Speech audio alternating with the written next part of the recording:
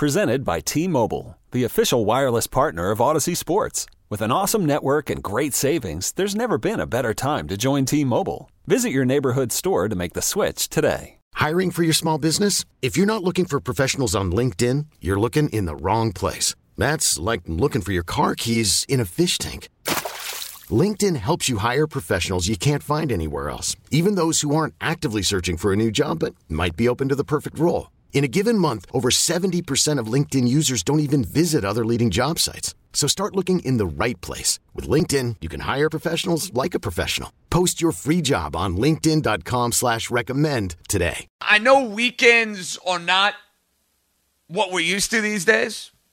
And the idea maybe a good weekend is just getting some time outside, or maybe it's me finding a way onto a golf course and doing so in a social distancing type of manner.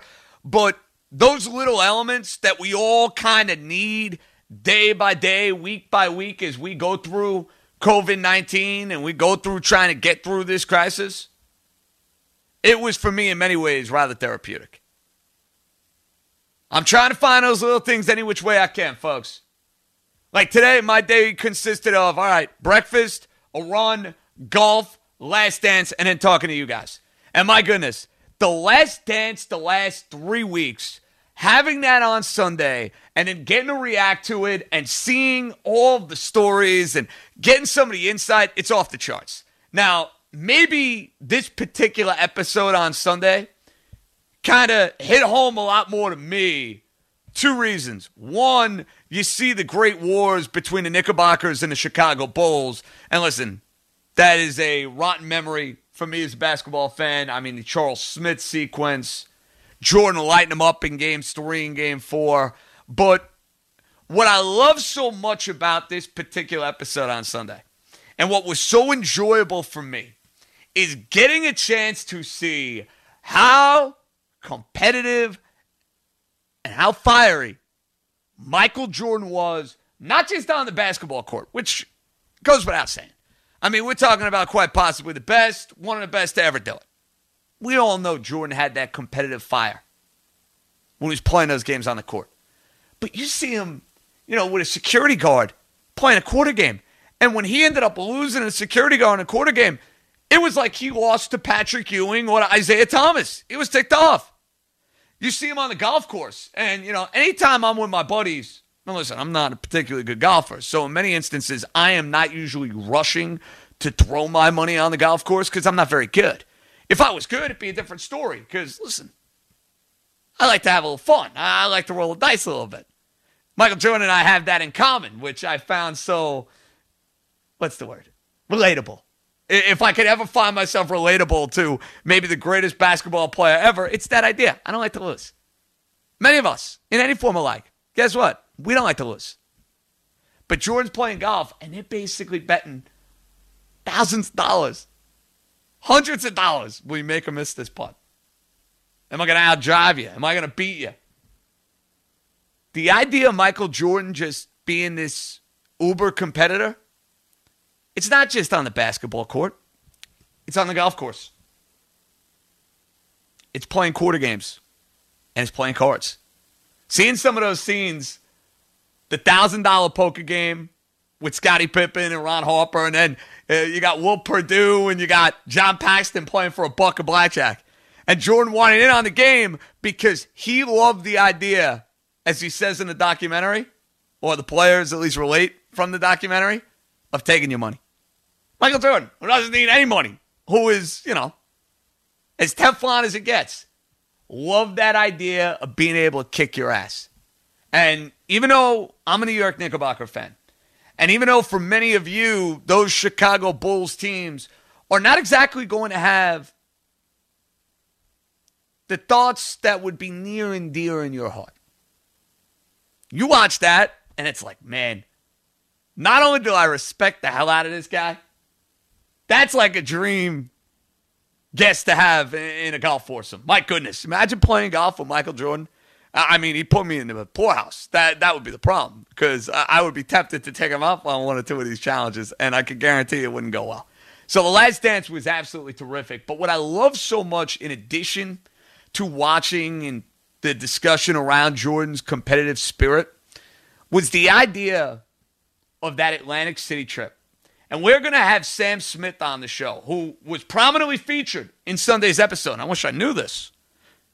You know, you don't get the insider info of what they're going to talk about. But he joined me in our national program Saturday. And it was so good. It was so enjoyable. Some of the stories he was telling were so off the charts. We're going to replay that a little bit later on in the show. Because, listen, my overnight family deserves to hear some of the best guests that we can bring onto the station. So even though this was not a spot that was heard in my first hour on WFAN, we're going to replace Sam Smith a little bit later on, and I think you guys are going to get a kick out of that. And it's this whole idea of the Atlantic City trip that obviously got a whole lot of attention in New York. It got a whole lot of attention nationwide. And listen, the idea of Michael Jordan going down to Atlantic City between game 1 and game 2, who cares? Who cares? I mean, NBA players, I got news for you, are staying up late. NBA players are frolicking around town when you got a day off and you're in New York City in between games 1 and game 2 of a playoff series. Jordan getting in a limo, going down with his pops, playing a few shoes of blackjack and then getting his ass back to New York City? That should not be the end of the world. But when you consider Jordan's ties to some members in the gambling community and what happened when he blew off going to the White House, it was front page news in the New York Times. And I do believe that article, that revelation, only fueled the fire for Michael Jordan that much more. Because there are certain guys, and we've seen this in sports over the years, there are certain guys you just don't want to, dare I say, poke the bear, right? You don't want to poke the bear. The article in the New York Times, the uproar from the media, and Jordan boycotting talking to anybody for about, 2.5 weeks until you got to the NBA Finals, and he's sitting down with Ahmad Rashad. But all of that was basically the idea of Jordan saying, I'm going to show you. You think I'm distracted because I went down to Atlantic City? Go up, New York Knickerbockers.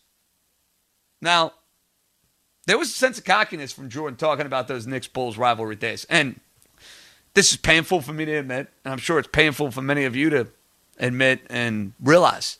Looking back on it now, 25, 30 years after the fact. When the Bulls were at their best and the Knickerbockers were at their best, the Bulls were a better team. There's no secret. From Michael Jordan to Scottie Pippen. Yeah, the Knicks may have had a Patrick Ewing and a John Starks and a Charles Oakley. The Bulls were better because the Bulls had Michael. I would have loved to have lived the 93 Eastern Conference Finals knowing the Atlantic City revelation does not come out. Is that a different series? We'll never know. But the bear was poked. And certain guys cannot be poked in any way. If you haven't checked out The Last Dance yet, whenever they replay it, make sure it's on the DVR.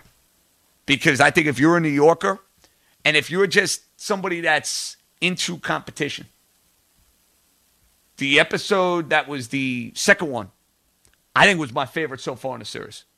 And it's been great. I can't get enough. I usually wait like a half hour, 40 minutes to dive into it, because that way I go, boom. I watch the first, I watch the second, no commercials, enjoyable, away we go. For me to sit there and have to sit through commercials and this, it's like, nah, I'm not going to do that. So it's perfect time for me to get some errands done, clean up, make the one-bedroom apartment. I mean, all this space I'm working with right now. My goodness. The mansion in Brooklyn, New York. No, not quite. Not quite. But we are definitely getting used to these friendly confines, let me tell you. But that way I get into it, boom. Rock and roll. Shoot right through the 2 episodes and kind of bask in the glory of that wonderful time in the NBA. Probably my favorite time of NBA basketball as somebody growing up, watching those Jordan teams, watching those Knicks teams, NBA on NBC. I mean, it was must-see. The NBA, to me, at that point, as it gets. And I know they've had good runs now after the fact, and I know Adam Silver's done a great job of growing the game. To me, my glory years of watching NBA basketball are like from 1993 until about 2000, 2001. Hands down. The Jordan era, the Knicks, everything combined into one. Stupendous stuff. Now, Our trip down memory lane today, maybe for one or two of you, would feature the John Starks dunk over Michael Jordan. So you guys are probably wondering, all right, where exactly am I going with this? Now, this was a topic inspired once again. I mean, listen, right now, Fleegs deserves more and more of a raise. I mean, listen, I told him already I'm more than willing to be his agent whenever the time comes. If he needs me to sit down and negotiate, well, I don't know how good my negotiation skills are, but listen, I'd be more than happy to give it a whirl on his behalf. But because of the game that was on our airwaves earlier in the evening, which of course was the Victor Cruz Giant Jet game and the Victor Cruz play that kind of changed the entire fortunes of that game, and in many ways, it changed the entire fortunes of two particular franchises in the Giants, in what they were able to do after the fact, beating Dallas, of course, beating the Jets on that Christmas Eve, and then going on and winning their second Super Bowl, which, for my money, cemented Tom Coughlin and Eli Manning as far as being Canton, Ohio bound. And you could be the biggest Eli Manning defender, apologist on the planet. Know this. If Eli didn't have the second Super Bowl, he would not sniff the Hall of Fame. Would not sniff the Hall of Fame.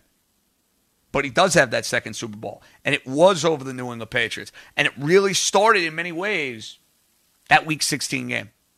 Now, I don't want today to be the idea of, well, the greatest game you ever saw in person. Or the greatest moment that you ever witnessed, per se, in person. No, I'm not talking in person. And I'm not talking the greatest game you ever saw. I'm talking about the individual moment. And there's a moment, to me, maybe it's one per each sport, that just sticks out in your mind. Not a win. Not the idea of the Yankees winning the 96 World Series. But the Girardi triple. Or the Leyritz homer. Or maybe it's 93 and the Jordan watching John Starks posterize him and slam it home and take a 2-0 lead back to Chicago. Or maybe it is the Victor Cruz play. What is that individual moment for you? In a positive way. Now, I don't know if many Jeff fans listen to the show right now, including Mike Fliegelman. There's no way in the world the Victor Cruz play would fit that description. No, maybe it's a particular touchdown or a particular play in one of their 2 runs to an AFC title game. Maybe it was the Sean Green run against the LA Chargers or the San Diego Chargers at the time. Maybe it's that. Thinking about this from my standpoint, and listen, to try to give you one above the rest is really, really hard. But I will tell you from a baseball standpoint, I think my answer is going to surprise a lot of you guys. Because I think most of you are going to say, oh, JJ, it's got to be the Aaron Boone homer. Or it's got to be the Girardi triple. Or it's the Brocious Tino home runs. All great as a Yankee fan. But for me, it's kind of 1995.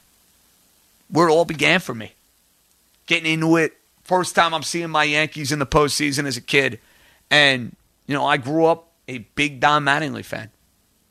And I know for a lot of people who were in the building the first game when he got this raucous ovation and he gets an RBI hit that sends Yankee Stadium into a frenzy. Oh, that was cool. It was really, really cool. But for me, the vivid memory that stands out maybe above all, and it was not in the championship year, but it was this like coming of age and coming on the scene and being a part of what was going to happen for the next, 15 or so years of my life. It was Don Mattingly going back to back, sending a ball into the right center field bleachers in which Gary Thorne is doing the broadcast and gives you the hold on to the roof.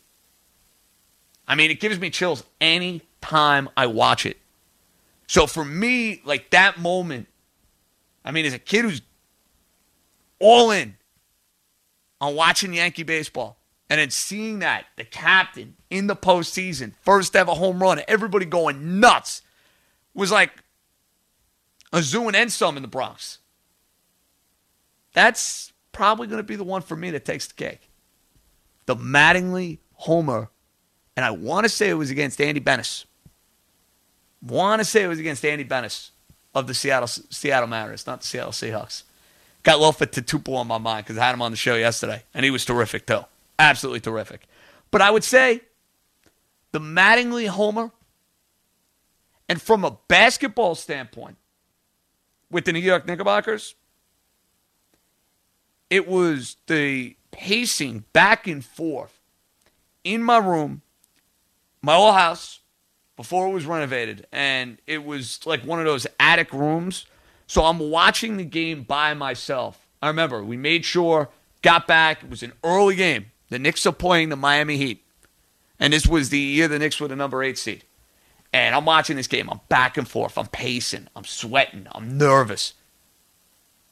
And you just got the sense Miami was going to get the Knicks on that day. That trouble with Alonzo Mourning, that trouble with Tim Hardaway. Knicks have the ball down 1. And it's this bounce of the ball with Allen Houston. In, out, in, out, in. Stunning the Miami Heat. And obviously sending the Knicks onto an improbable run to the NBA Finals. Now, I know for many of you, it might be the LJ 4-point play. Which, in many ways, might have been more stunning. Because LJ was not a great three-point shooter. And he gets fouled. And he has to hit the foul shot. And from a moment standpoint, Madison Square Garden couldn't be more electric than it was on that particular night. But for me, the first two that I can think of, I gave you a baseball one with Mattingly, and it was Allen Houston's shot going down and beating the Miami Heat. I remember just going crazy. I mean, I might have woke up all of Staten Island, New York for days with the screaming and yelling that I was doing. This episode is brought to you by Progressive Insurance. Whether you love true crime or comedy, celebrity interviews or news, you call the shots on what's in your podcast queue. And guess what? Now you can call them on your auto insurance too with the Name Your Price tool from Progressive. It works just the way it sounds. You tell Progressive how much you want to pay for car insurance, and they'll show you coverage options that fit your budget. Get your quote today at Progressive.com to join the over 28 million drivers who trust Progressive. Progressive Casualty Insurance Company and Affiliates. Price and coverage match limited by state law.